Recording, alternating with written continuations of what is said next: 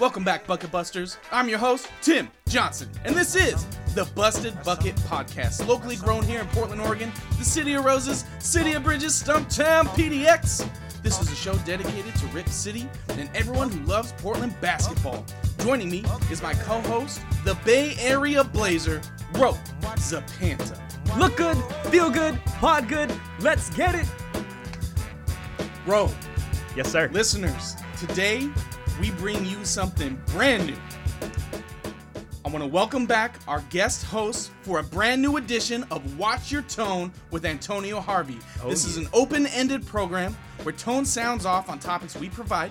No filter, no script, no holds barred. You didn't ask for this. It may not even be what you want, but it's what you need. Now, without further ado, Antonio Harvey, welcome to the show, man. Welcome, man. Man, it's so good to be here. This is my third time on the show. I'm excited. The great thing about what you're doing with Watch Your Tone is I don't know what the topics are.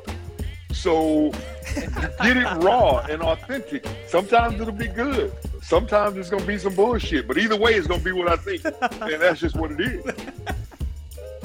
Absolutely. Hey, if we didn't think it was going to be good, we wouldn't have asked you to do it. Appreciate it. Yeah.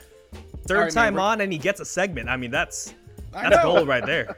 I mean, it's the only guest we've actually offered that to, so. Well, True. my mom used to tell me I was special, but I don't think she meant it this way. That's funny. My mom said the same thing. I know. Dang. I say that about Tim all the Right? time. Yeah. Well, does. it's kind of true, though. That's why we get along so well. Kind of true. Hey, Tone, this is your third time on. Come on, man. Oh. All right, man. Let's dive in. So we're gonna give you an easy one, not basketball related whatsoever. But I'm sure you saw the Academy Awards, or at least the headlines that have been roaming around.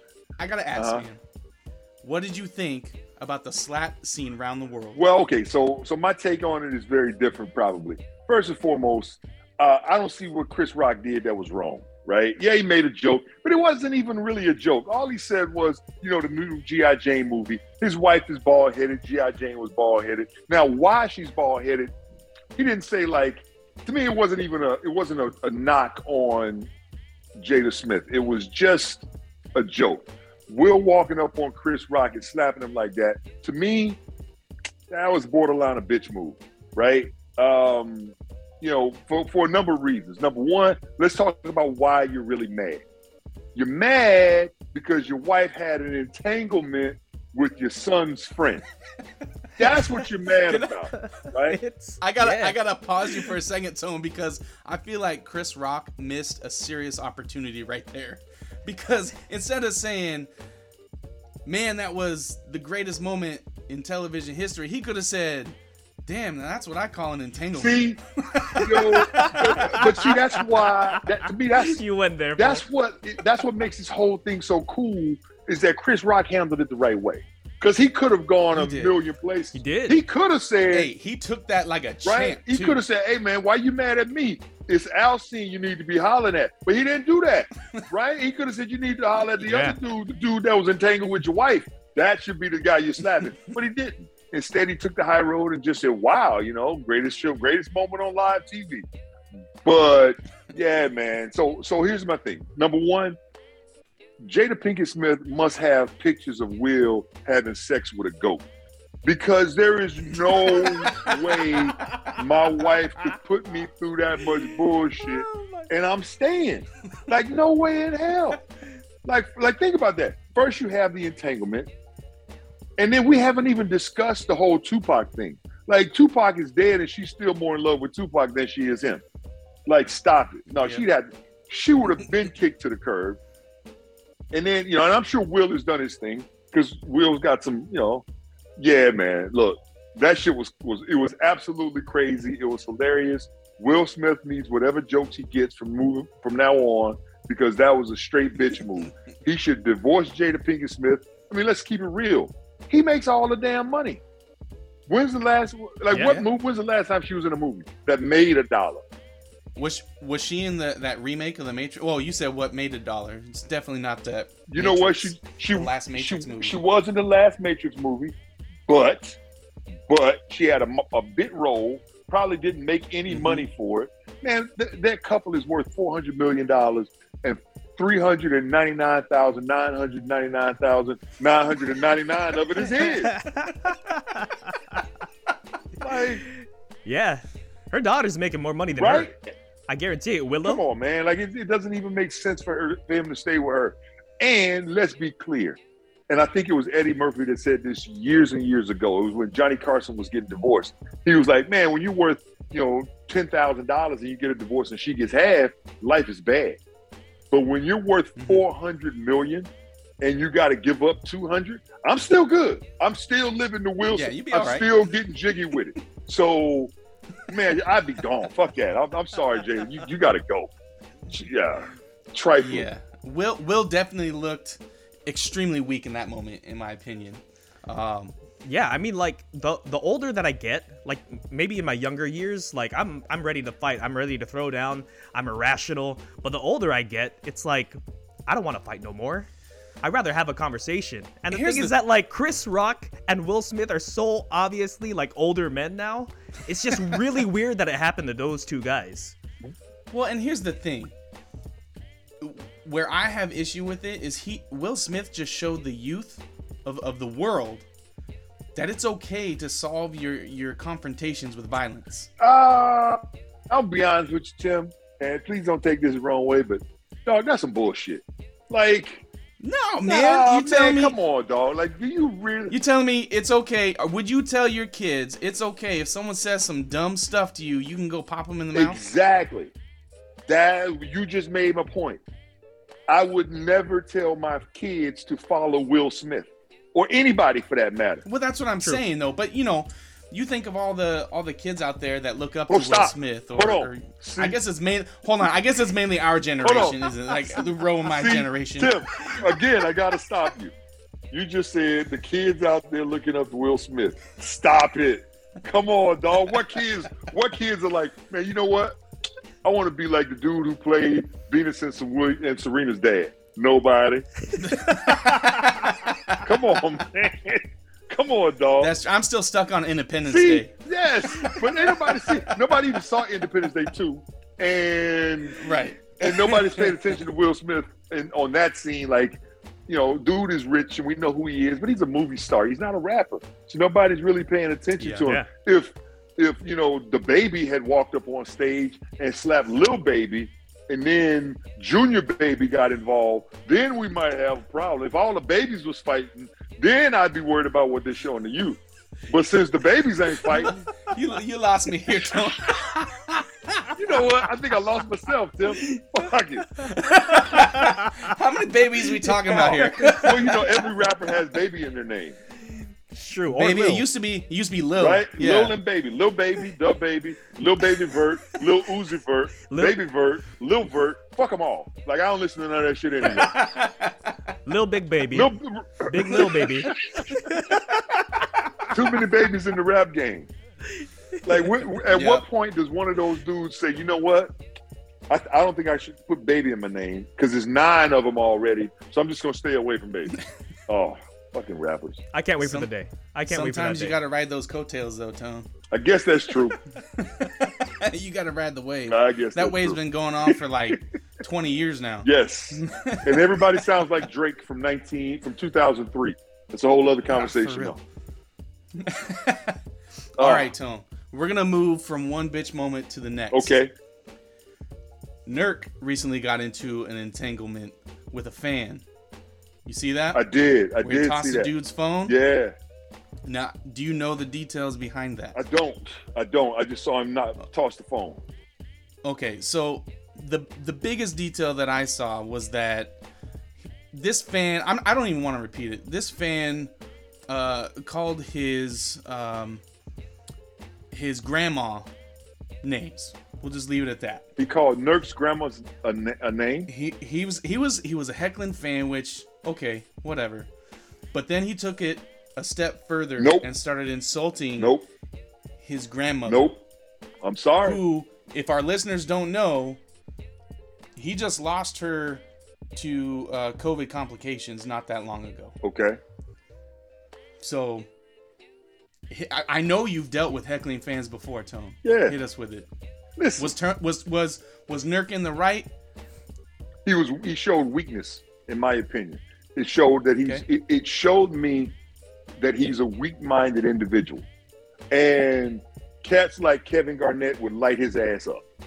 He would retire from the NBA if guys in my era were in the league right now. Because that's all we did was chirp at each other. Not to mention, and I'm sure you guys, maybe you're not old enough, but the guy in Washington, when they were still the Bullets, there was a fan in Washington. You can just Google the Bullets heckler. This dude knew everything about you. Like he was an attorney by trade. This was pre-internet. So he had to do real research on you. He knew your grandmother's maiden name. He knew if you had an uncle that had gone to prison. He knew. That's hella scary. Oh man, this dude knew everything about you. That's terrifying. And he sat right next to the end of the bench. And he yelled at us all game long. His name is Robin Ficker. So you've already Googled, so you know what I'm talking about. Like, dude, there are stories from NBA players written about this dude. He was so good at being a heckler. And you just, you didn't take it personal. He was never invading your space. He was sitting behind the bench, stomping up. They would actually leave a piece of wood on the floor loose. So when he stomped, it was extra loud. Dead serious. So he would stomp, and when he stomped, it was so loud you had to look. And once he saw you look, it's over. Game over. He is in your grill.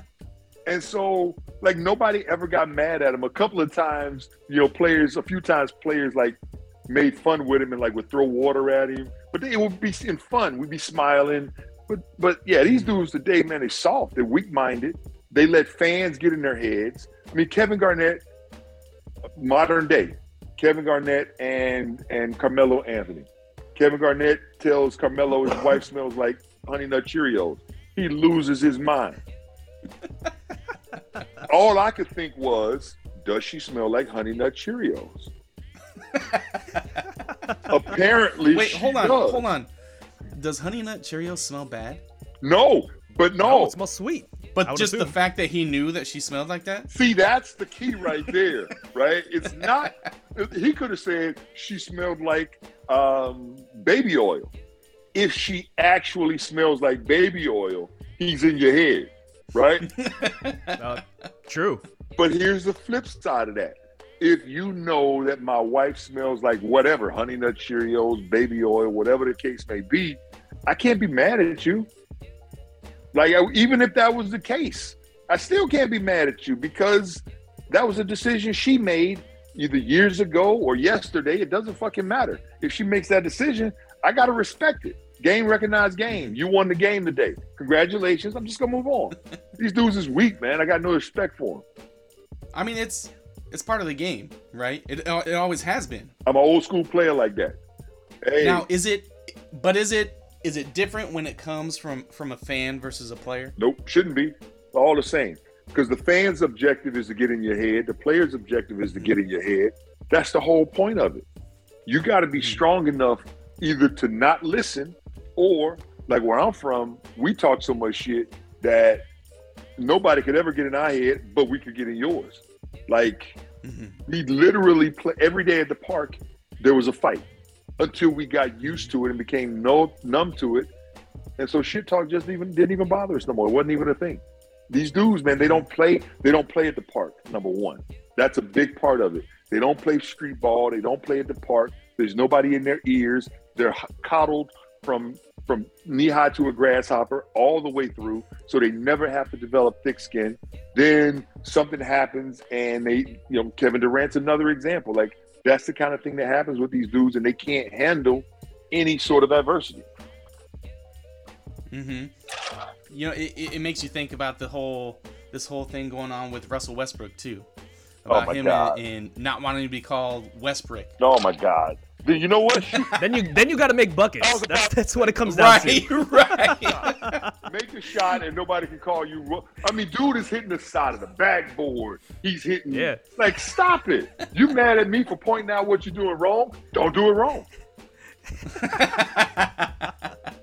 These cats Like is, Nurkic has to be like looking at this fan thinking like, does this guy have like ulterior motives? Because it's like, if you end up actually doing something to this dude, that's a fat paycheck. You lose. Right? Right? You lose. Yeah. You lose. You lose. You lose every time. Every time. The best thing Nurk could have done was not even acknowledge dude.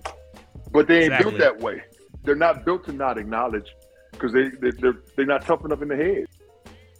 Right. Uh, Tone, I gotta ask because I can't remember when he started. Actually, maybe Ro can fill me in. But Jamal Crawford, just recently retired. Yeah. I just want to give you a moment to give your thoughts on Jamal Crawford. By the way, this episode is gonna be all over the place, so just bear with us. Yeah. But Jamal Crawford,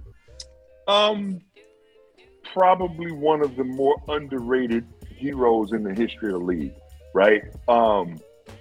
You really think about it. If you go back and look at his evolution, first of all, he was a winner. Everywhere he went, his teams won, whether it was New York or the Clippers or here in Portland or wherever it was, he was a part of winning teams. Phoenix. And then arguably one of the quickest cats that you've ever seen. Like, his crossover was ridiculous. And then so smooth.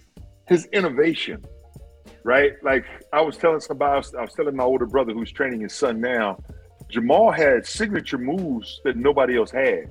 That flat back crossover was ridiculous. I mean, he was misdirecting people. You know, I think Jamal's one of those guys who, you know, he won't be a Hall of Famer, but he will be well remembered and he's well respected amongst his peers. I think he's got a bright future as a coach if he chooses to be that. I'd like to see him, if I had my way, I'd love to see Jamal become a high school or college coach. A lot like B. Roy, right? Don't come to the pro level because it's a bunch of politics and it's hard to teach. Go teach high school age kids and college kids and help them reach their dreams, help them become pros. Can you imagine the talent coming out of wherever he's coaching? Just the handles alone. Right? Just the handle alone. I can't tell you how often I spent on, you know, in my driveway practicing his behind the back Euro step. Amazing. It was my favorite move he ever did.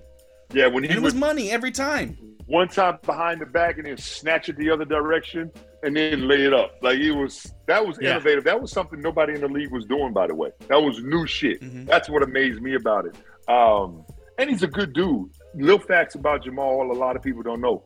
No poisons in his body whatsoever. Doesn't smoke, doesn't drink, doesn't do any of that. He is as pure as they come. That's why he played until he was 41 years old and could have been playing this year had somebody given him a shot.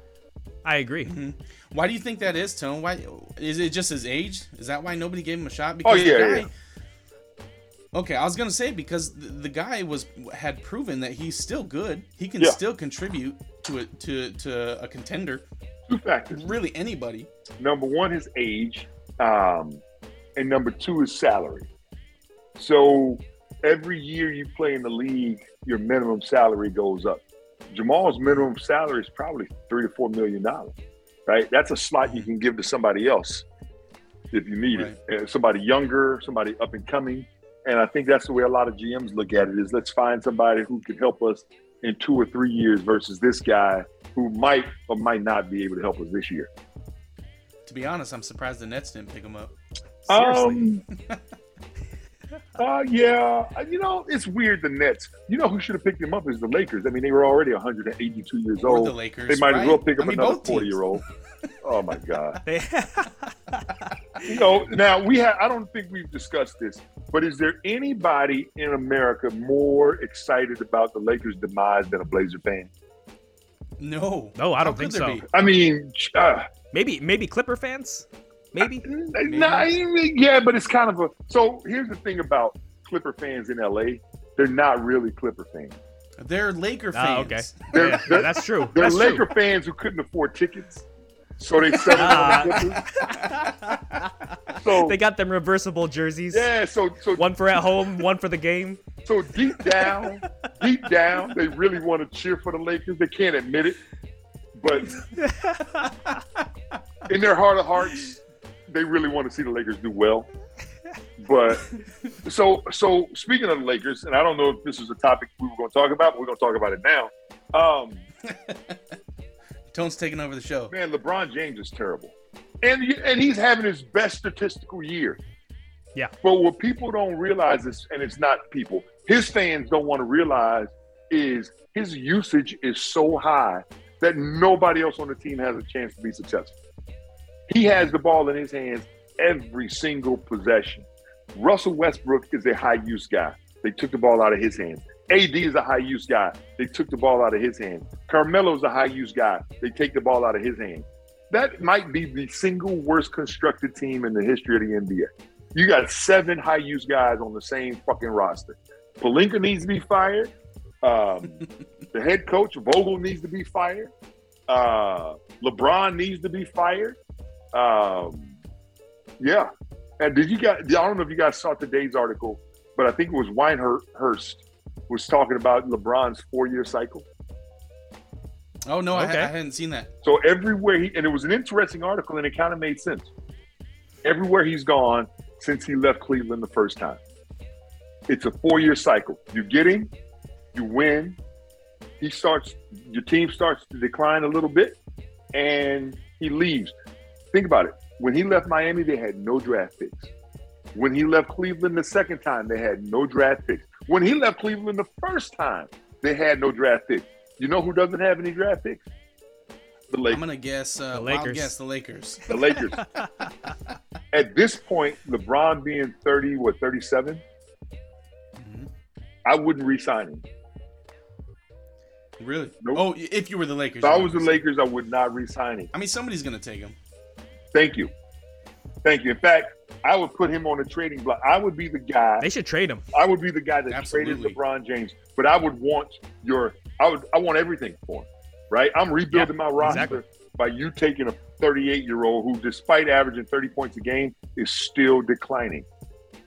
Mm-hmm. So yeah, I would try, and it would be an unpopular opinion. I'd trade the shit out of him. But I want Bradley Yeah. Beal. You know what I mean? Like, I'm going to a roster that has some talent, and I want everything but your number one guy. Well, what you'd want to do is bring in some young stars and bolster that with some more draft picks. Right? I mean, that's the dream, right?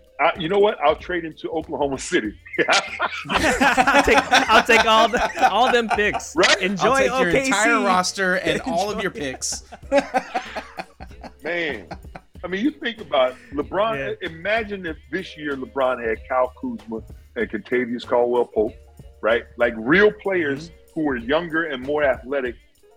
They'd be winning. Or even They even could have had Lonzo that. Ball still. I'm sorry? Even Lonzo Ball still. Lonzo Ball. Oh, you guys are missing one, man. The bald mamba, Alex Caruso. Alex, Yeah. You know what? Alex Caruso, that's a good example. Yep. I'll tell you a guy who left that roster, and I thought it was a bad idea when they did it, was JaVale McGee. Yeah. Right? JaVale's one of those guys who he knows how to help winning teams. He's not going to score a bunch of points, but he doesn't mind coming in off the bench and giving you solid minutes at the backup center position. He's going to do his job every single night. That, to me, is what teams like the Lakers miss. They don't have a backup. Yeah. And he's going to get you publicity every game because he's going to end up on Shaqtin' a Fool. Yeah. You know what? Oh, come on now. He's know- doing pretty good. Shaq killed Shaq so hard the last couple of years. Shaq won't put him on anymore. Yeah. Really? Yeah, like he hasn't been on Shaq in a Fool in a long time, but he also hasn't made any bonehead plays in a while either. So I guess 6 in one hand, half a dozen in the other, I suppose. I think that was during his stint with the Warriors, right? And Draymond, Yeah. Steph, Clay got Yeah. behind him, was like, yeah, I don't know why he keeps putting him in those highlights. it's hurting his career. I think that's what the point. That's was. what they said. And he's a good dude. Like, he's a really good kid, smart as a whip. Yeah. He's one of those kids who the NBA has almost been like detrimental to his development. He's so smart. And there are certain players, you know, who are smarter than the NBA. And what I mean by that is some guys, that's all they have. Like, and I don't want to knock on, I'm not sure, I won't name any guys, but I've played with players who the NBA was their only shot at being successful, right? They either weren't smart enough, you know, or they didn't have a natural charisma or whatever the case may be. And their only chance was to be in the NBA. But then I've also played with guys who were not as successful because the NBA didn't run their lives, right? They wanted to be CEOs, or they wanted to be this thing that's equal to being in the NBA, but they couldn't because they were tall and athletic and everybody pushed them into basketball. So they just play basketball. Then you turn 38 and you retire and life begins. And you start looking in the mirror like, man, I could have been a fucking CEO 10 years ago if I hadn't been dribbling that basketball. There's a lot more guys like that than you would imagine. Kind of like Tim. If Tim hadn't started this podcast, he might actually be successful. You're right. Got him. You're right. You ain't wrong. Hey, Tim, sorry. Come on, man. This is my retirement plan. It's a 60-year plan, but it's still a plan. I'm gonna retire, and then the next day I'm gonna die. But that's okay. I have that one day retirement. There you go. To look back exactly. On. Oh man, God, all that just from asking you about Jamal Crawford. That was amazing. Hey man. Tone? Hey puppy.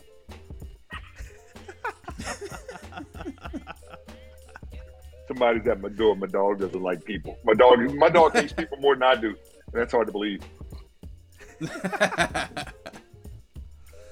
Tone, we need to know. Okay. We absolutely need to know. Are the Blazers screwing up this tank job? So I want to say something. I don't believe in tanking. And what I mean by that is I don't believe in tanking from the standpoint of I don't even know how it's possible. Because you still have men on that roster that want to play. Right? Even if they're not talented, like let's say Phoenix, they still want to play. So they're still out there competing. And for that reason alone, I refuse to say a team is tanking. I can say a team has less talent, right? You can name it any one of those things, but the whole idea of tanking, it rubs me the wrong way. Because, and I'll tell you exactly why. Because if a team ever wanted to tank, I would have been their starting power forward. So fuck that. Hey, you know what? We want to lose a bunch of games this year. Who can we put? Antonio Harvey. Let's get him on the roster. We're guaranteed to be thorough. Hey, congratulations, Tone. You are now our starting power forward. Yeah, someone call Joe Cronin. Someone call him right now. Get this man a paycheck. So that's why I feel like I really feel weird about ever saying the team is tanking, because ultimately you're putting guys on the floor that want to play, and they want to win. But you're still, as far as like a GM is concerned, though. I mean, they're thinking they need to lose games. Am I wrong? Like, is because this is the fan base, right? We're thinking, okay, Joe Cronin understands that if we lose a big portion of these games, we're gonna get a pretty good draft pick. So he's gonna put out, like you said, maybe the less talented of a roster out there, maybe make up a few injuries along the way. So that's a tank job, is it not? Yeah, no. Okay. And I'll tell you why. Culture matters, right? People don't talk about that enough.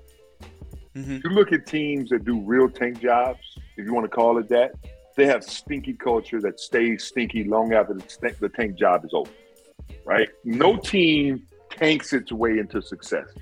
I have yet to see it. I'm trying to think of the team. The Cleveland Browns.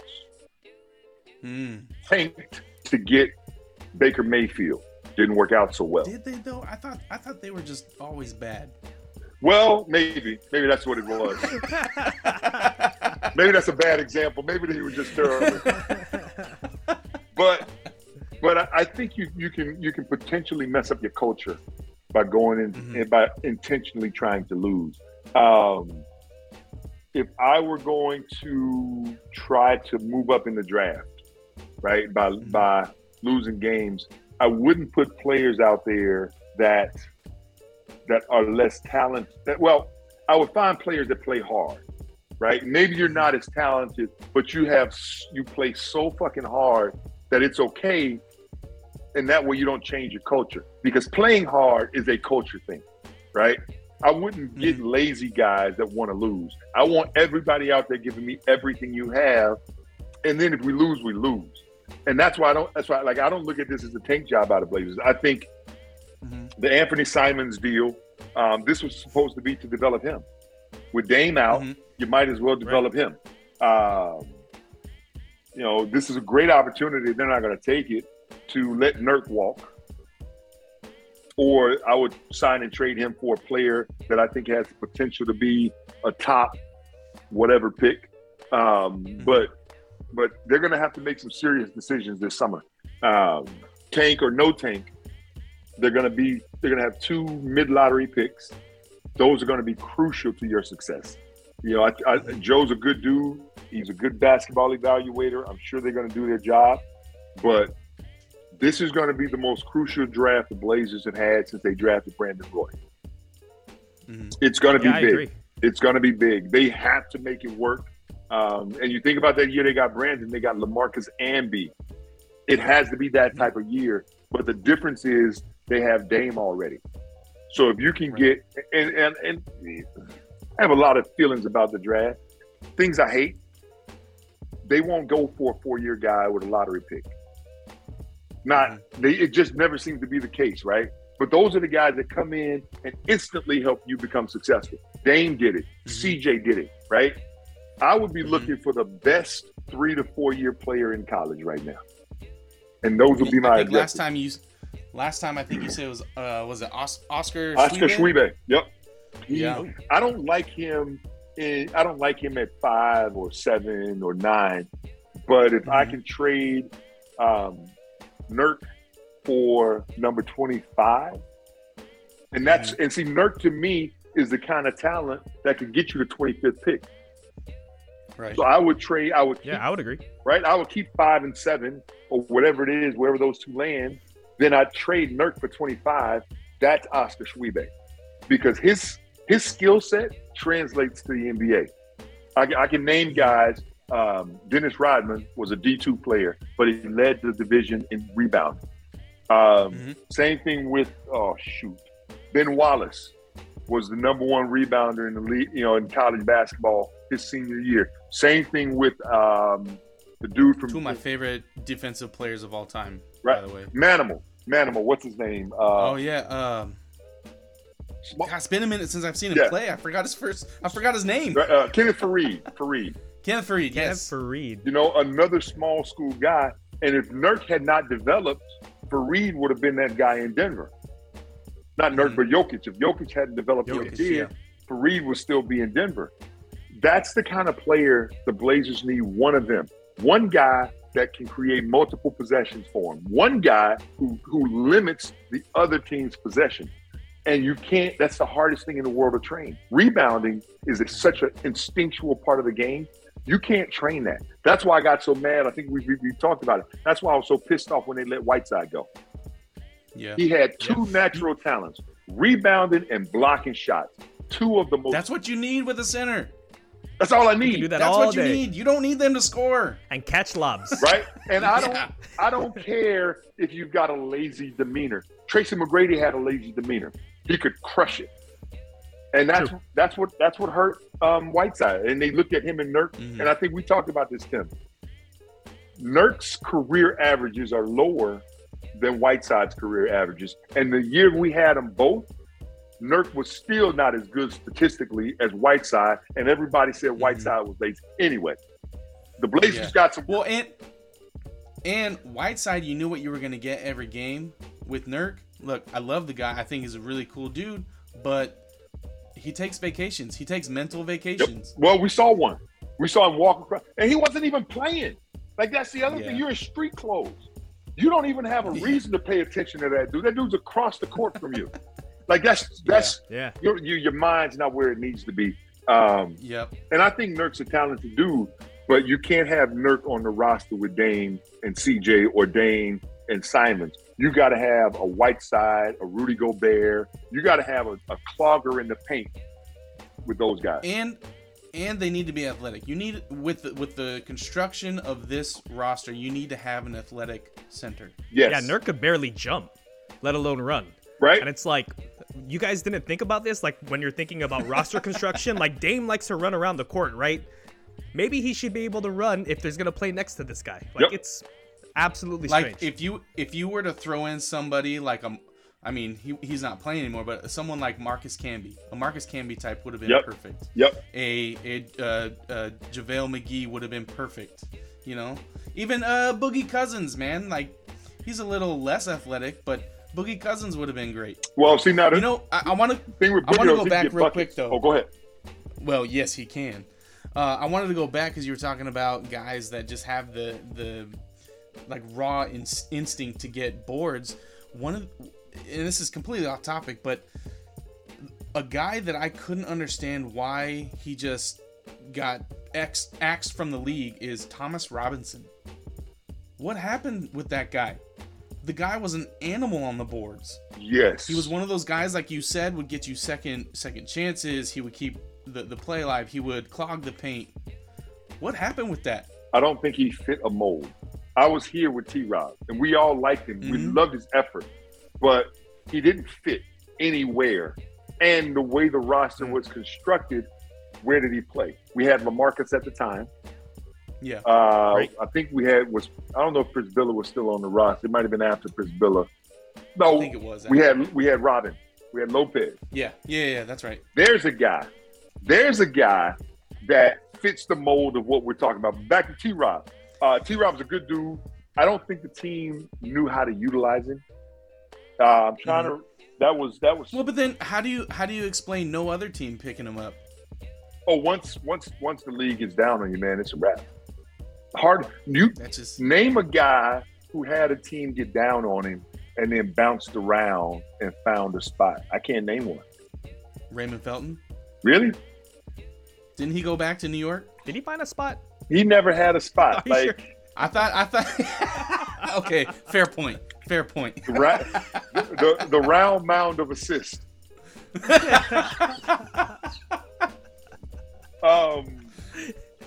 No, I mean, you think about it. Once the league gets down on you, and let's talk about Ray. He went to Oklahoma City and had some decent years, but he was never great. He was just okay, right? He went from great in Charlotte to okay everywhere else. Yeah, no. Once the league decides to put that X on you, man, it's a wrap. You know, unless you develop a skill somewhere. T-Rob, he was a hell of an effort guy. But that's about it. That's all he had. He didn't have a place in the league. And once the league decided he didn't have a place in the league, it was over with. The only one I could think of, maybe Derrick Rose. Wait, though.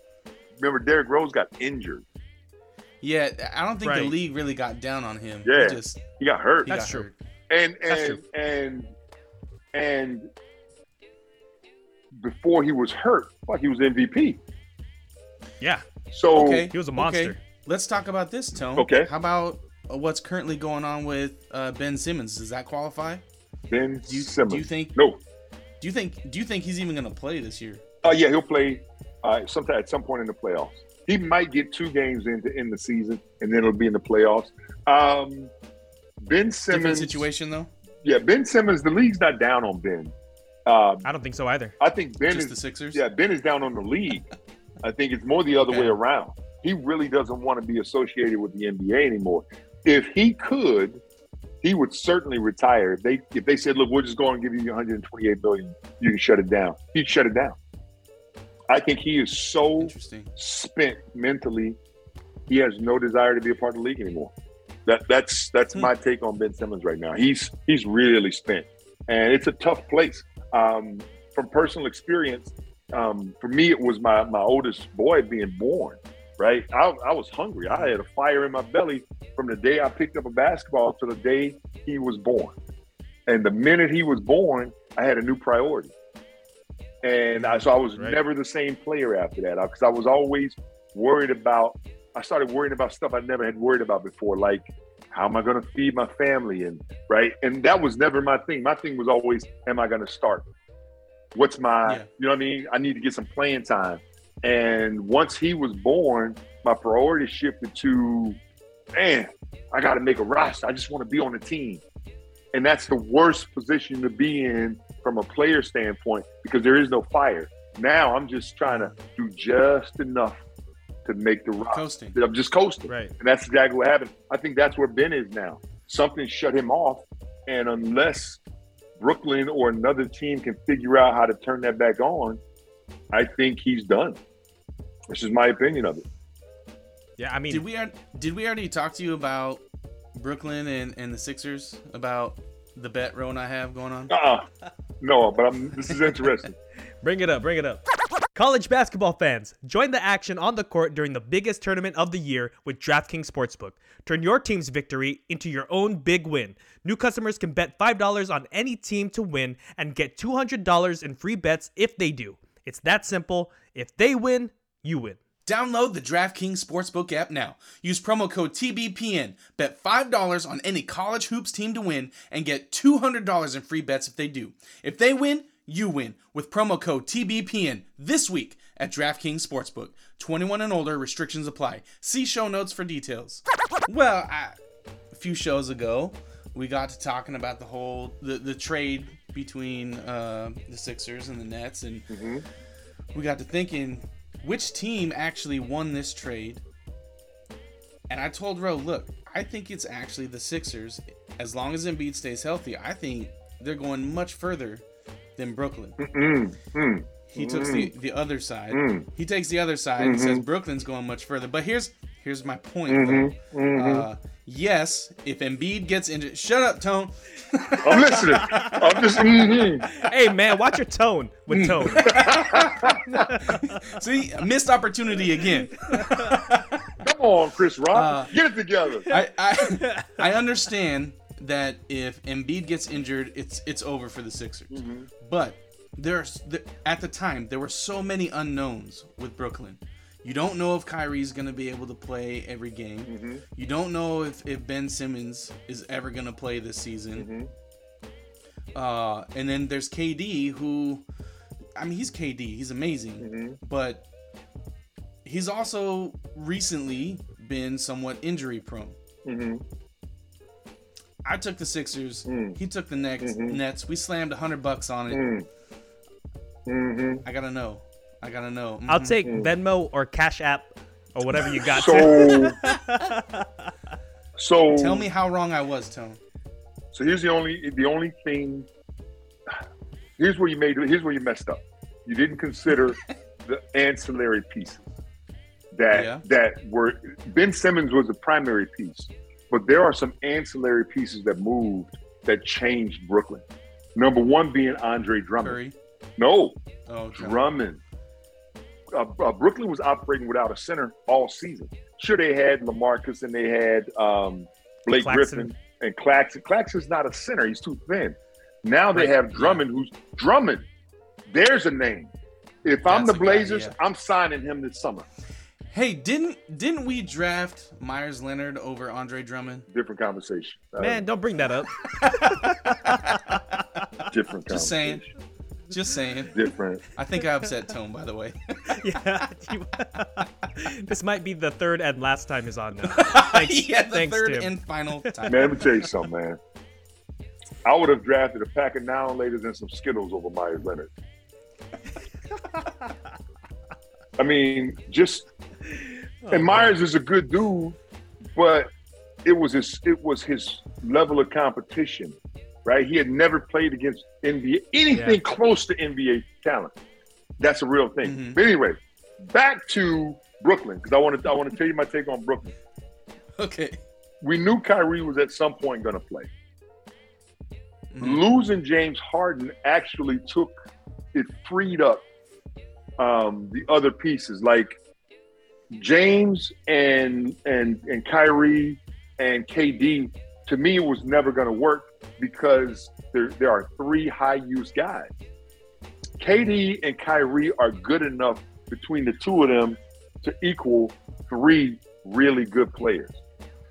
KD right now is the best player in the NBA, hands down. Kyrie might be the best point guard in the league right now, hands down. So those two combined equal the three-piece that most teams need to be successful. You lose James Harden, so you open up some shots for multiple guys, like LaMarcus, like Claxton, like Curry. And, by the way, you get a spot-up shooter in Curry that now the defense has to respect every play down. You know what that means? Kyrie has more space to operate. KD has more space to operate. I don't think anybody touches Brooklyn except Milwaukee. And the only reason Milwaukee could touch Brooklyn is because that really, really freakish dude is actually and genuinely a freakish dude. Did you see? Yeah. Did you see his play last night? I didn't. I didn't watch any ball last night. 5.7 on the clock. He gets the ball on an inbounds somewhere between the baseline and the 3-point line. I'm sorry, and the free throw line. About 4 seconds later, he's dunking it at the other end on like 3 dribbles. Like ridiculous. I saw it. It's mind-blowing stuff that he's doing right now. So I like them. I like Brooklyn. I don't think Miami. I think Miami's a pretender. I think they look good on paper, but when you have a chance to game plan 7 games, you can figure Tyler Hero out. You can figure out some of those other pieces. That dude's a punk, by the way. Exactly. But you can't figure out how to deal with the Greek Freak. I mean, give me 2 weeks. Give me a month. Give me 7 years. It doesn't matter. You can't figure out how to stop that dude. He's too fucking freaky. My wife is telling me not to curse. I don't think she understands how this works. That's a different conversation. Oh, no. I'm absolutely with you. But what about the 76ers side? Like, do you like that trade? No. Do you not like it for Nothing them? about it. Nothing about it works for me. Nothing about that trade works for me. Think about it. The Sixers weren't in 5th or 8th place. They were in like 3rd place in the East without James Harden. So it must have been working. Right. Then you add a selfish piece. I don't think James Harden is a winner, my opinion. I think James Harden can win sometimes, but I don't think he's a natural born winner. I put him there's stats to back that up. Right? I put him in the vein of Melo. And I like Melo.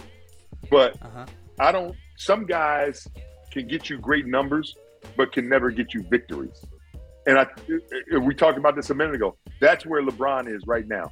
He's so capable of getting you big numbers, but he's not as capable of getting you victories as he was 2 seasons ago.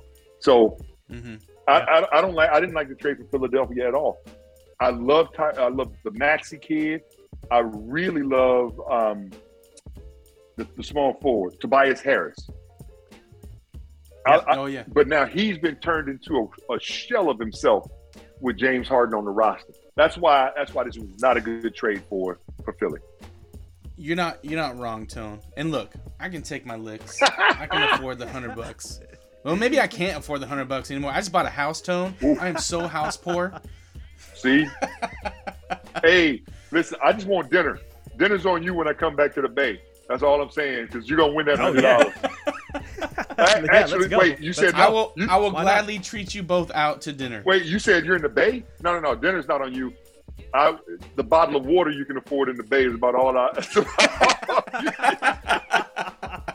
So the first bottle of water is on you, but that's about all you can afford in the Bay. You both. I know, for real, right? Ro's gonna say, yeah, come on down. I'll treat you out to dinner. Here's a side salad. Right? Or a side salad and water. That's just the way we eat here. Don't worry about it. Go to Olive Garden and getting all you can eat breadsticks and pasta or whatever it is. One entree. We can only order one entree, and then we're gonna eat as much salad as we can get. I'm gonna be like, hey, Tone, please order In-N-Out. Please order In-N-Out.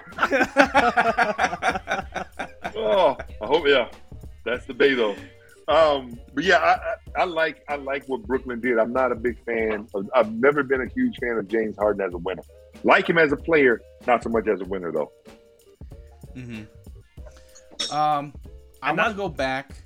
Well, go ahead, Rick. I was gonna say not just James Harden though. I mean, like their coach, Coach Doc. Mm-hmm. Like he's had some terrible losses, like 3-1 losses in the playoffs too. So it's like I don't really like this marriage at all.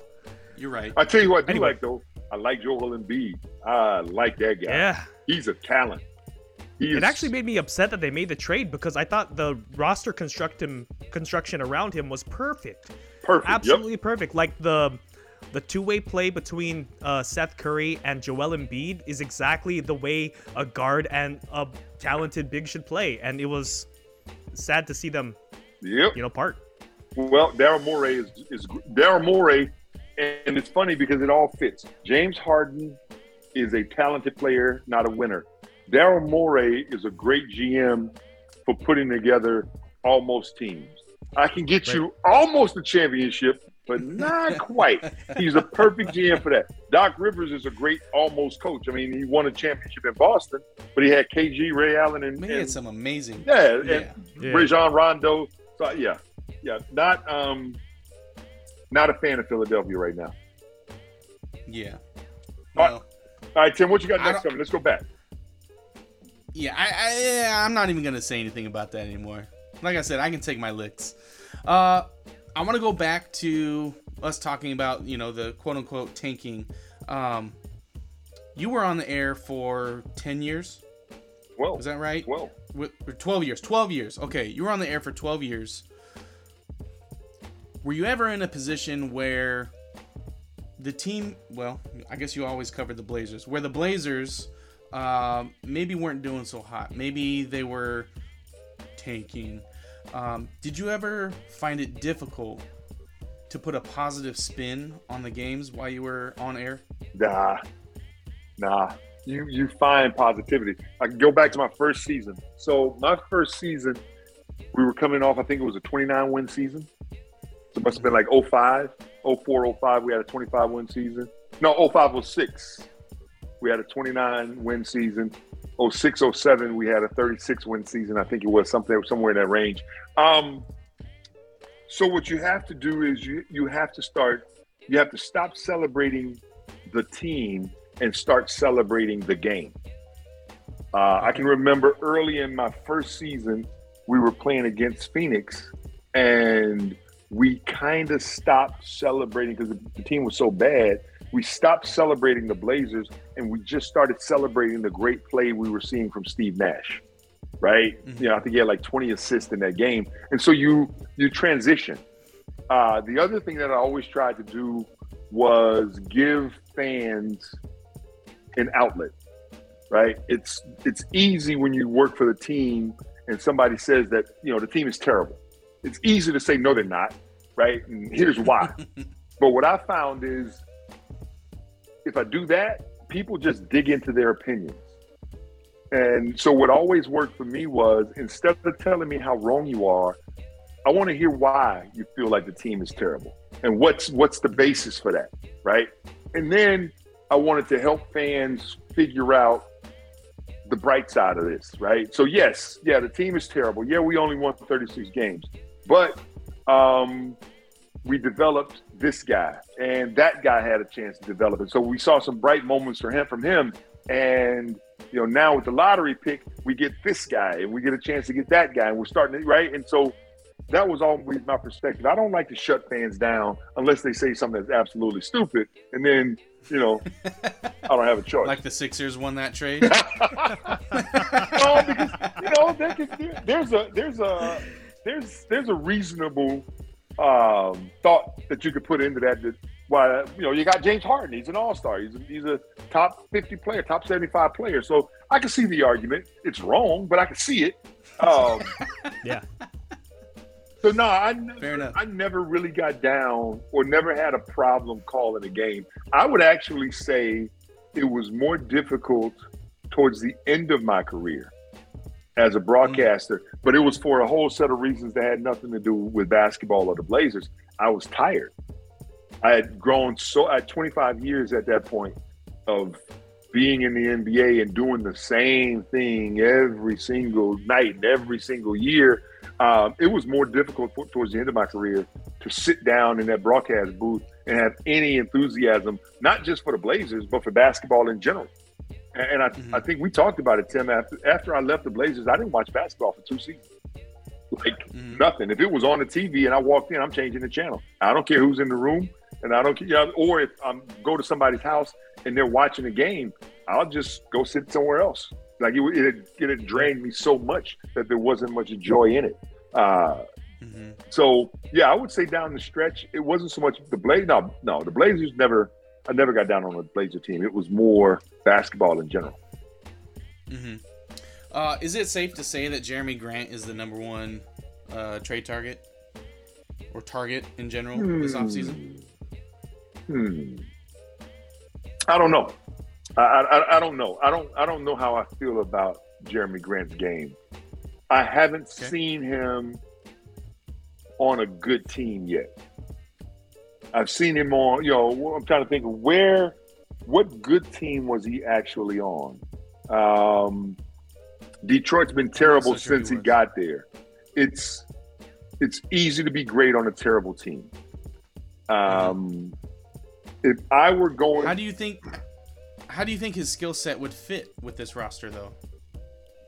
I don't know, because I don't know what his skill set is. Because he's not a pure shooter. He's not Paul George, who I don't like either, by the way. So no, I don't think he would be my number one objective.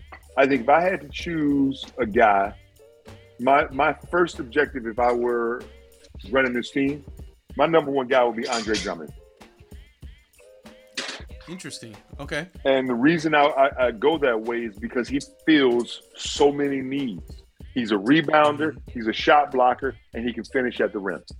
And he's been humbled enough that he doesn't mind being third or fourth. Andre Drummond in Detroit might have been a problem, right? Trading for that guy might create issues. But getting him now as a free agent. I hadn't even thought about getting Drummond this offseason. He's a 13 rebounder guy night. So, a night guy, rather. If you can get 14 rebounds, 12 points, 14 rebounds, 2 blocks a game from Andre Drummond, that's beautiful.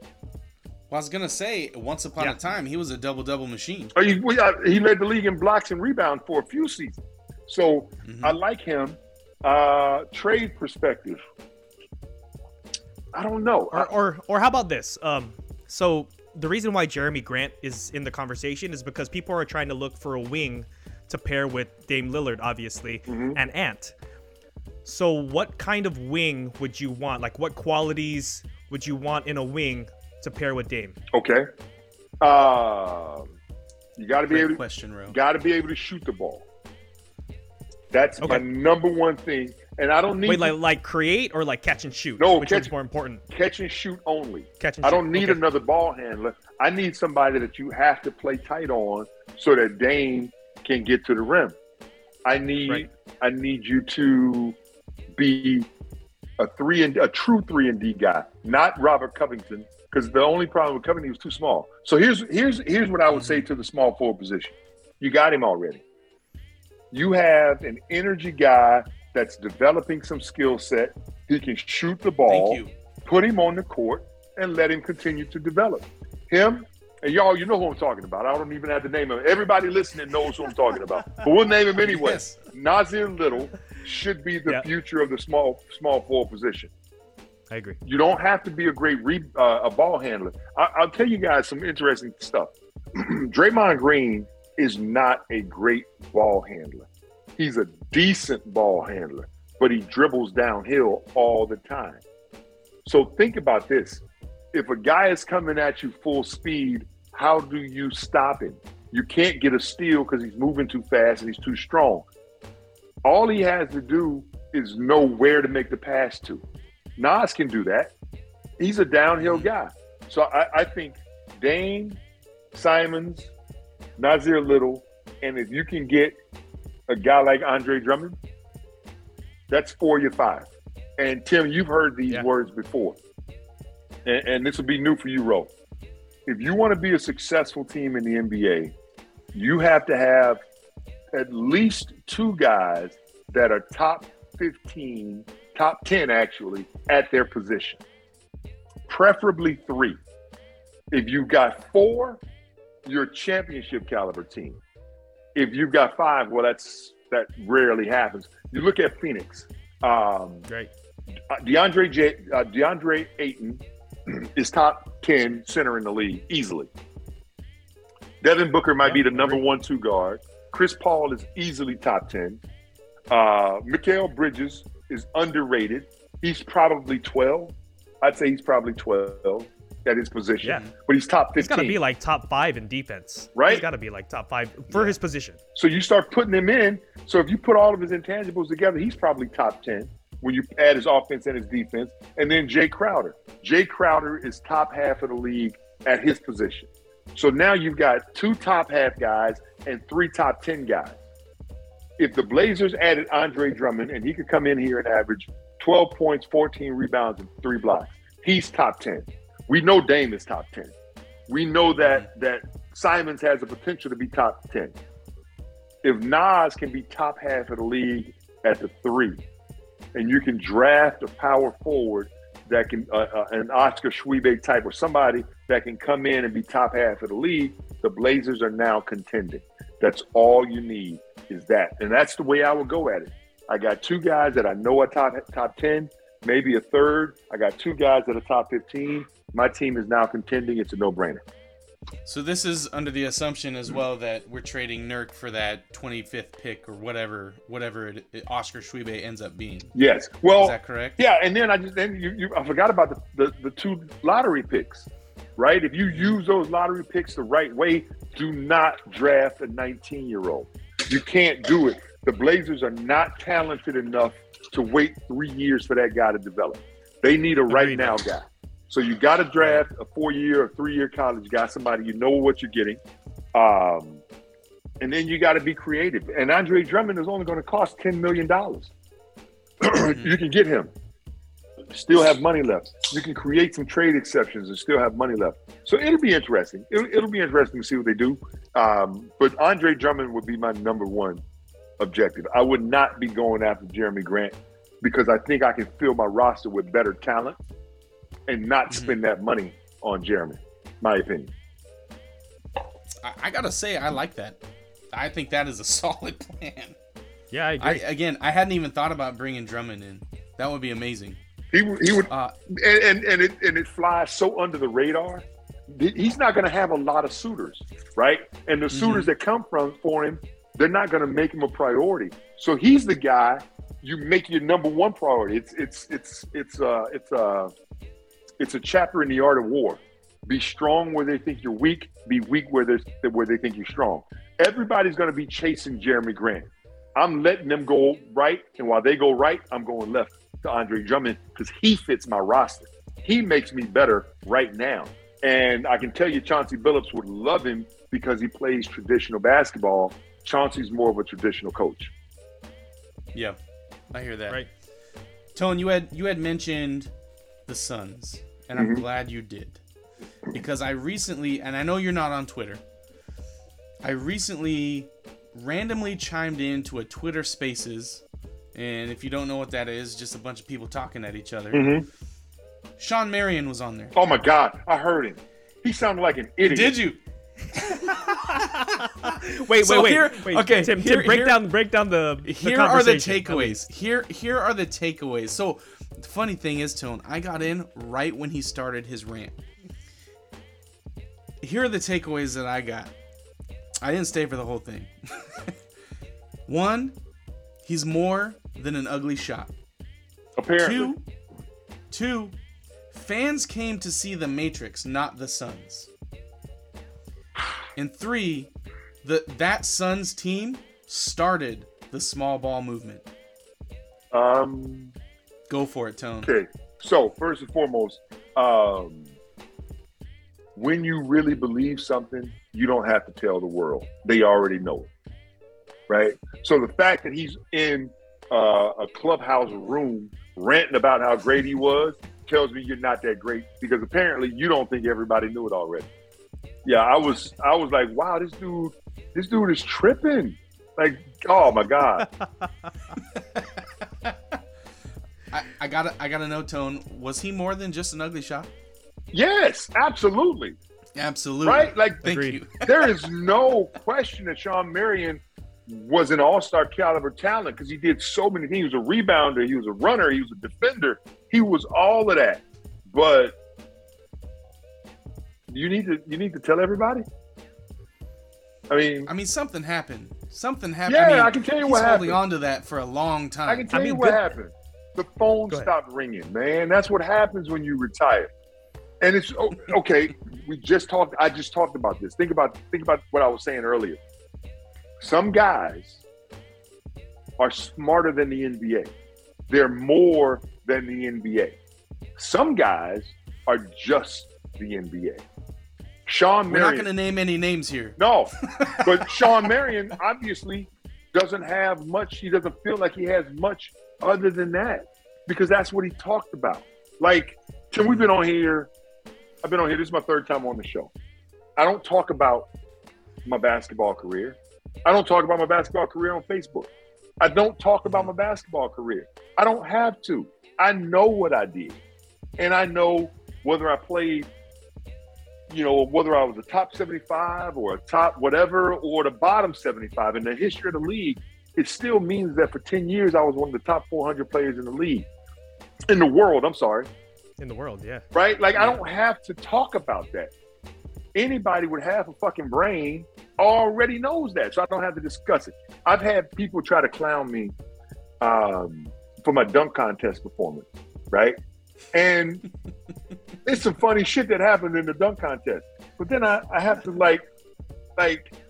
Baton, you were in the dunk contest. There's 400. That's You were true. one of the top 400 guys in the world, right? Then, so out of the top 400 guys in the world, the league thought you were a good enough athlete to make you one of the 8. You see what I'm saying? Right? So I don't need to go deep into that, but that's what Sean is missing. He's still hanging on to that. So he hasn't done anything since then. And that's the problem. Right. And for the kids who are listening right now, the dunk contest actually used to be cool. Like, Yeah, we it would was have actually worth real something. competition in the dunk contest. Yeah. And this, to me, it's like, I feel like Sean Marion just discovered the internet or something. He just discovered Twitter. No, I've heard him It's before. I've heard him in other rooms. That's, yeah. I was like, why? He's got this pent up thing about his ugly shot. Like, no one was talking about your shot. You know how many contracts you got, man? Sean Marion, you got hella contracts. Man, you made You got hella 100. paid. You made No one $100 even million. thought about your shot. So, Yeah. and look, I'm not saying that he did this, but there's a thing that we used to talk about with some NBA guys. And I'm sure you guys have heard these stories, but like some guys led with, "Hey, I'm such and such from the," right? Yeah. Like, because that's all they had. Oh, I'm John Smith from the Phoenix Suns, because that's all you got. Like, you don't really have any game. You're out at a club, you see a hot chick, you lead with the NBA because that's literally all you got. But then some of us, like no, that wasn't even a part of my conversation. You didn't find out I was in the NBA until the next night on TV, and you're like, "Hey, that's the guy I met I just last saw night." that dude. Right? And so I only say that because that's the way that sounded coming from Sean. Like, dude, come on, man. Yeah. Yeah. I don't need, and I don't want you guys to take this the wrong way, but I've never cared if fans knew who I was. I never cared if fans respected my game. My teammates respected my game because they knew how hard I practiced every day, right? Right. My teammates respected my game because they knew that if one of them got hurt, I was capable of filling in for them until they got back, right? I never needed the fans to say, "Oh, Tone." Like, one of the things I love to hear and cracks me up, "Oh, yeah, I remember you." You do? Really? Where from? Where do you remember me from? You were on the Blazers, right? Yeah. What years? What years do you remember me from? Just in general, what decade? Like, you don't even have to give me specific. Just give me a 10-year span and tell me where you remember me from. And I love it because they think I need that stroke for my ego. Like, man, I don't care. Know me or don't know me. I know me. And my kids know me. My wife knows me. That's all that matters. But yeah, that thing that Sean Marion did had me cracking up inside. Like, dude, come on, man. I was loving it. I thought it was gold. It was solid gold. Oh, it was 100% solid. And it was recorded. And then he got recorded saying it. And then it got sent to me. Oh, my God. Oh, I know. I was surprised the next day. I woke up and here it is on like Bleacher Report and whatever it is. People are posting it on social media. I'm like, oh, damn, I heard that live. I didn't think that was recorded. That was amazing. Come on, like, Sean. I like the confidence, you know, like the irrational confidence, but fans came to see The Matrix? Like, I don't know. Maybe Steve Nash? They were caught in the Matrix, but I don't know if they came to see the Matrix. True. Yeah. All right, Tone. Let me get you in one more question, and then you have some exciting news to talk about, and I want to make sure you have time to talk about it. You had mentioned the love you have for Lamar. What do you think about Travis Demers stepping in for Kevin Calabro? It's happened a couple of times recently. I think it's the future. I think it's the future, man. I'm a Travis Demers fan. I'm with it.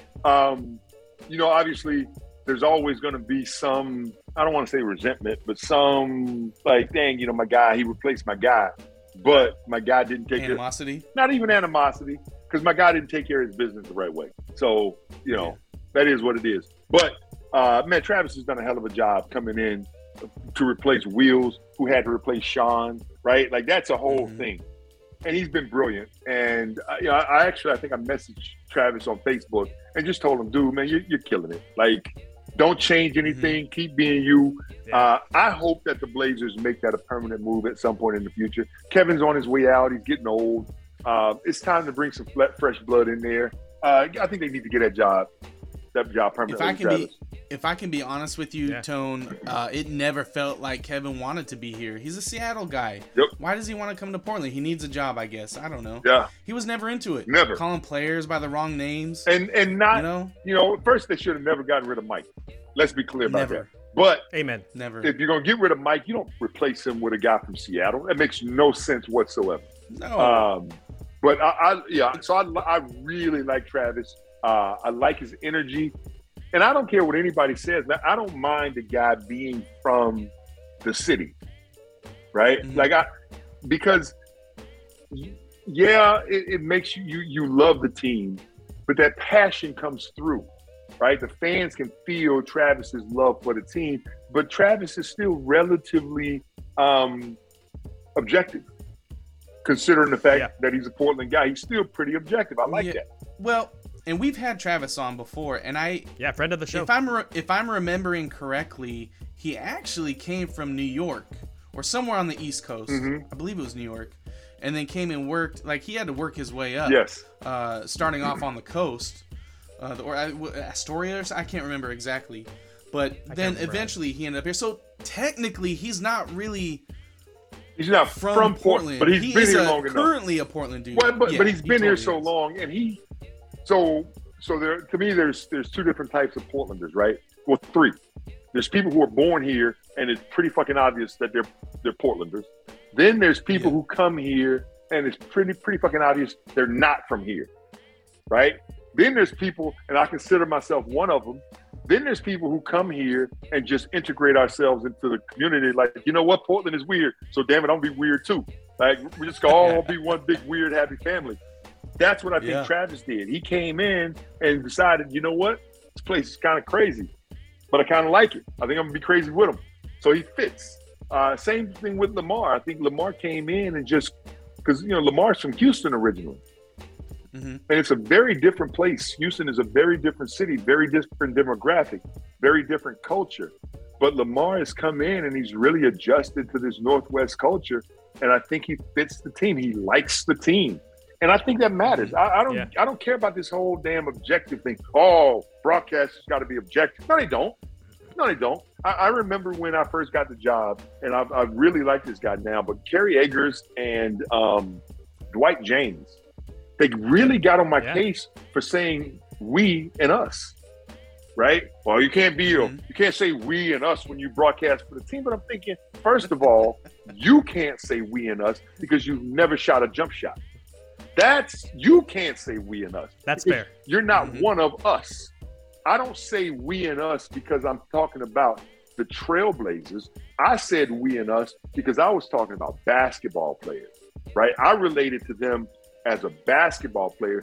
We could have been talking about the New York Knicks. I still would have said that because I was one of them at one point. I was still in that mode. I just retired. But they really gave me shit about that. Oof. And I was, to be a fly on the wall for that conversation, because both of those guys have been on this show as well. I would have loved to listen to that conversation and see how they took that. Well, so it's an interesting thing. Dwight and I did a show together way back in the day, a morning show. Me, him, and CP. Oh shucks. Oh, the guy. Oh shoot. You guys don't know who who I'm talking about. He's a radio host. Is it now. Chad? Chad Doing. Chad Doing? Yes. Portland. Well, the three of us did a morning show. And this is when I was working for the Blazers. And Dwight tried to throw it out there that I was being controlled by the team. Like they controlled my messaging and yada, yada, yada, yada, yada. And on the show? Yeah, you said that on the show? Yeah, we got into it a little bit on the show. It wasn't that big a deal at the moment. But then fast forward 12 years and now he's working for the team. And his whole messaging changed. And I'm like, nah, dude, I was for the team because I was a part of the team, right? I played for the team. I wore the stripes. I had the pinwheel. That was I had my, that was a part of who I am. So I didn't change my messaging. I just stayed true to who I was. He changed his messaging. He didn't even want to talk about Neil O'Shea. Oh, I don't want to rush to judgment. You rush to judgment about everything, Dwight. Stop playing with me. Now you want to hold off until all the facts come out. Man, stop it. Stop it. Get out of here. But even with that now, I want to be very clear. I like Dwight. But I just remember that conversation And I think if you look on my Facebook page, Tim, you'll see I've actually said on my Facebook page, I don't remember much about my NBA career. I can't remember specific told plays, us that. right? But I remember every dude who ever crossed me in my entire life. So I guess I'm telling both of y'all, don't cross me because I literally never forget. So things like that. You're good at holding grudges. I'm the worst. So I'm going to okay. So I know we're running out of time. That's a superpower, though. But I'm going to share one story, and I don't know if I shared this with you guys or not, Tim. And if I have, I apologize to you and everybody listening. But summer of 1987, we're playing in a basketball tournament in Kentucky, Lexington, Kentucky, called the Kentucky Prep Shootout. And it's a huge tournament. Back then, this is pre-AAU like it is today. There were only 7 tournaments in the entire country that were big like this. Well, we go to this tournament, and we're playing this team from California called Arc Mid-Valley. And they had this dude named Don McClain. Don McClain played at UCLA. He was a high school All-American. He was a 6'10" white dude that could flat out get it.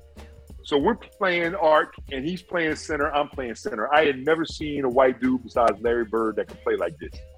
Let me tell y'all what. He gave me the business.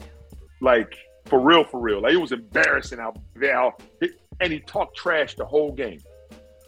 But I couldn't respond because, we're trying to win. Long story short, he kills me. He has 38 points and 12 rebounds. And, fast forward, he gets drafted by Washington, but he's an LA guy.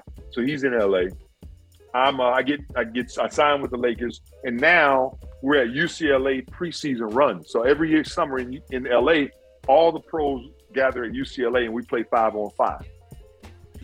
I'm sitting there tying my shoes up, and Don walks in the gym. All I could see was red. This is 6 years later. 6 years later. I'm still mad at this dude for killing me and talking trash about it.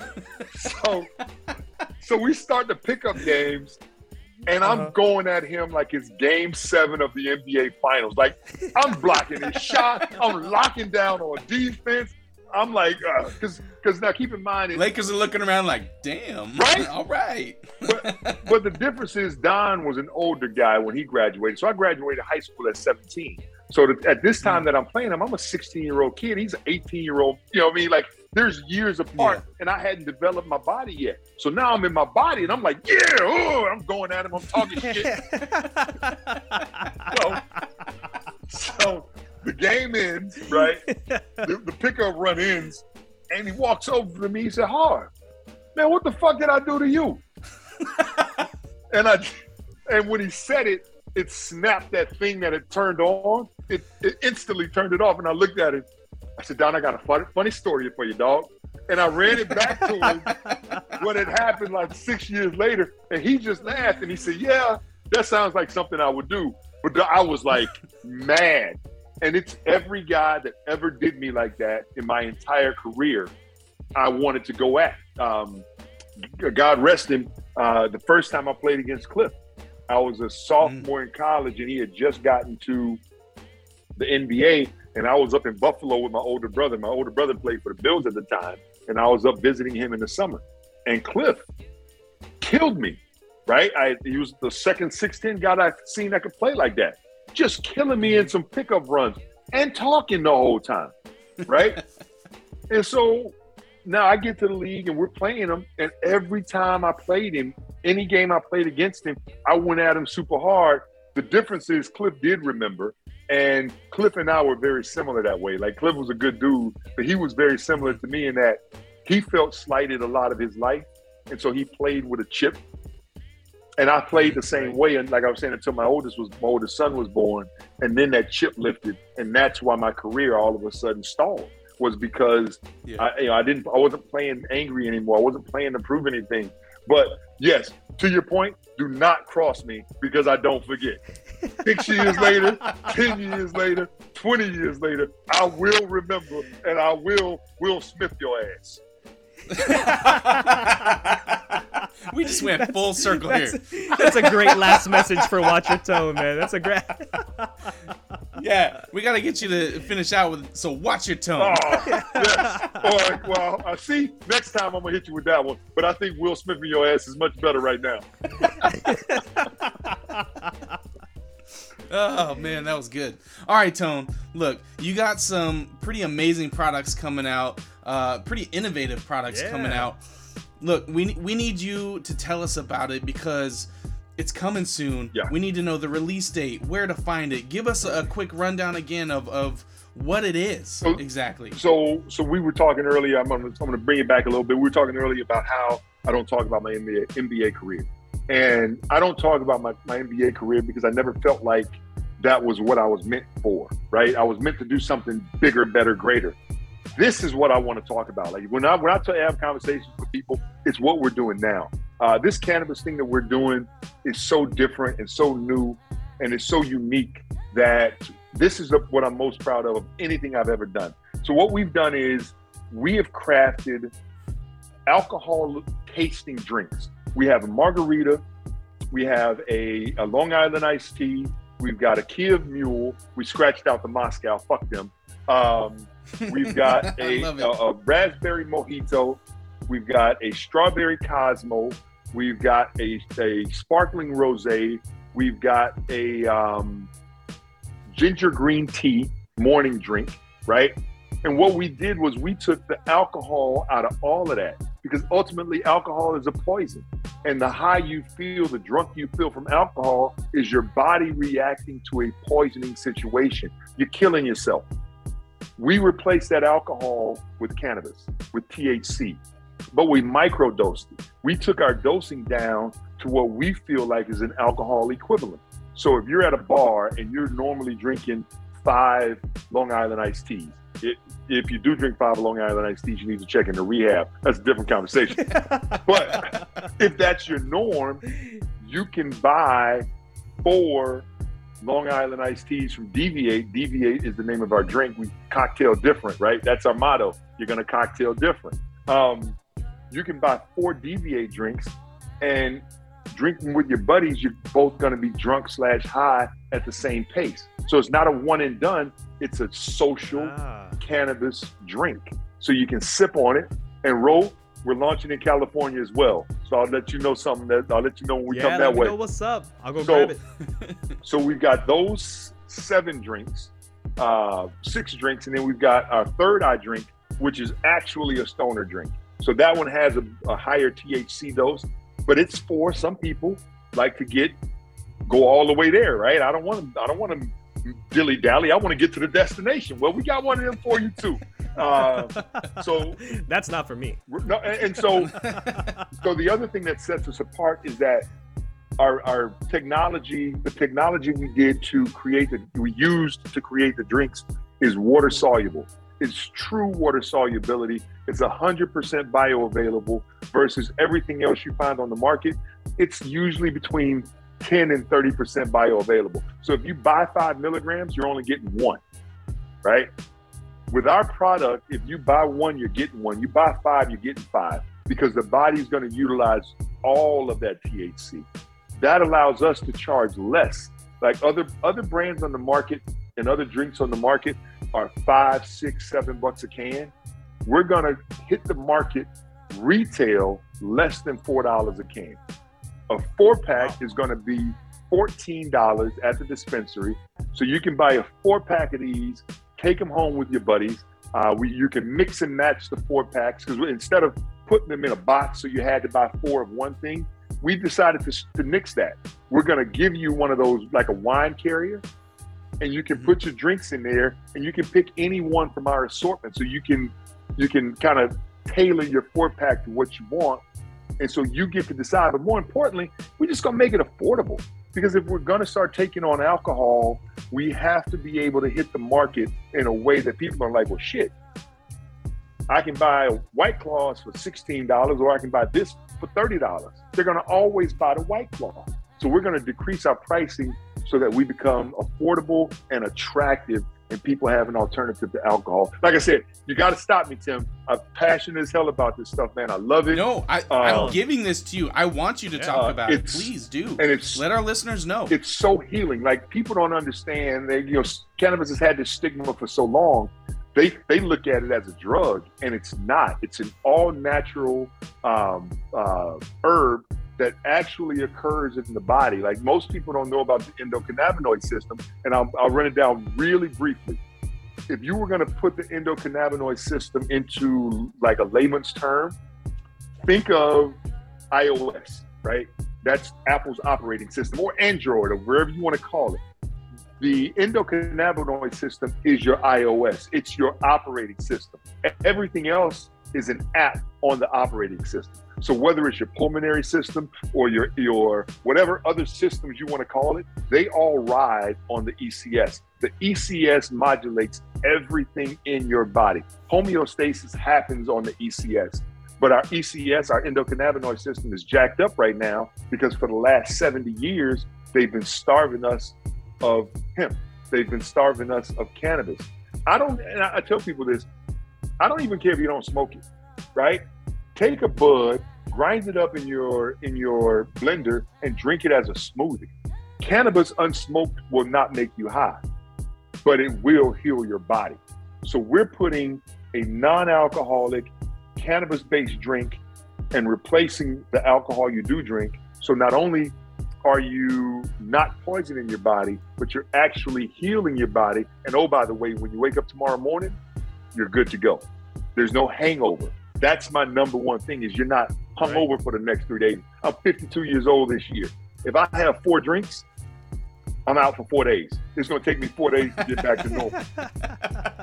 But when I have 4 of our DBA drinks or 4 of our El Hempe THC drinks tomorrow, I'm good to go. But I had a hell of a night, though. The night was good. El Hempe, is that the one that takes you straight to the destination? No, that's Third Eye. We're opening your Third Eye. No, El Hempe, so we actually do have a moderately, a moderate alcohol drink called El Hempe that's on the market right now. It is a tequila-based spritzer, so it's real tequila, but when you pop the can, it has notes of OG Kush. So it smells like OG Kush, but it tastes like, we've got 3 flavors: lemon, lime, hibiscus, and mixed berry. So you get the flavor. Those are the 3 flavors, The smell is OG Kush, but it utilized tequila as the alcohol base. So I'm not anti-alcohol, but I think the DVA drinks and the El Hempe THC drink is better for the body. I believe that. Very cool. Tone, you got to tell us the release date. Oh, so we'll be in dispensaries June 1st. We were shooting for 420, but put a lot of pressure on me, and I don't like pressure. So we pushed our release date back. Plus, everybody does crazy stuff. 420 is like New Year's Eve. That's when all the amateurs do it. So we decided to push back. And so we're going to do our June 1st launch. We are right now lining up 100 partner dispensaries. That's all we're going to do in the state of Oregon is we're only going to launch in 100 dispensaries. We've got dispensaries knocking down the door. And from there, we're going to grow that list, but we'll probably never be in every dispensary in the state. That's not the objective. The objective is to create something great, find great partners, and grow to a nationwide level. We just signed a lease and started our licensing process in Sacramento. So we're going to can in Sacramento and ship all over the state of California. We are going down to Nevada to tour plants in 2 weeks. While we're down there, we're going to tour the plant, and we'll have bottling in Nevada. So we'll be in Oregon, Washington, California, and Nevada by the middle of the summer. Very nice. So check us out. DVA. Congratulations. CocktailDifferent.com, elhempe.com, and Harmonic. The links will be in the description. Yes, I'll send you all that. It's a good time. It's a good time. It's a good night is what we call it. It's Cocktail Different, and it's a different kind of night. Man, I gotta fly out. I gotta fly out for the release. Hey man, come on out. Come on out. We'd love to have you. Yes, sir. Yeah, you haven't release parties? You know what? We're not. We're doing tastings at our office. So Tim, you got to come to the office one day. So we've got the coolest office in the entire state of Oregon. Downstairs, there's no like official areas, right? It's really loose. We've got one conference table. We've got a 120-inch TV screen. We've got a bar. God damn. Like it's not like any office you've ever been in. We have desk upstairs, but nobody goes upstairs. We sit around the office, sit around the conference table, and we collab for 8 hours a day, coming up with new ideas and how we can push the cannabis industry forward.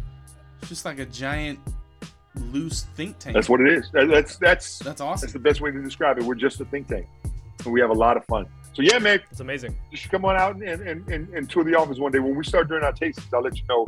You can come down and we'll get you hooked up. Yep. Please do. Yeah. Please do. Well, Tone, that's what we got for you today. Again, thank you so much for joining the show.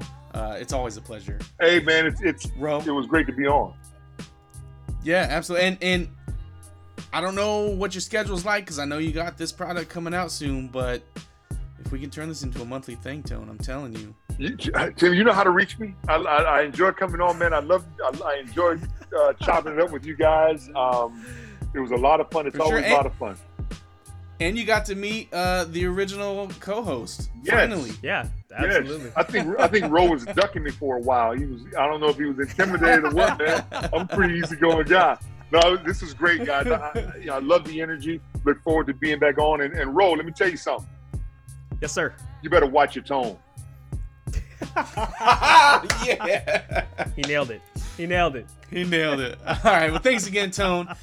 Big shout out to you, to my co-host, Ro Zapanta, yes, to the Basketball Podcast Network, DraftKings, and especially you, our listeners, Twitter followers, and Bucket Busters. You make it so easy to keep stepping up to this mic. Keep reaching out to us on Twitter @BustedBucket with your comments and questions. We love building community with you all. Don't forget to rate, follow, and subscribe, and leave a review if you're digging what we're saying. Be good to each other, Rip City. We'll catch you next time on the Busted Bucket Podcast. Thanks for listening.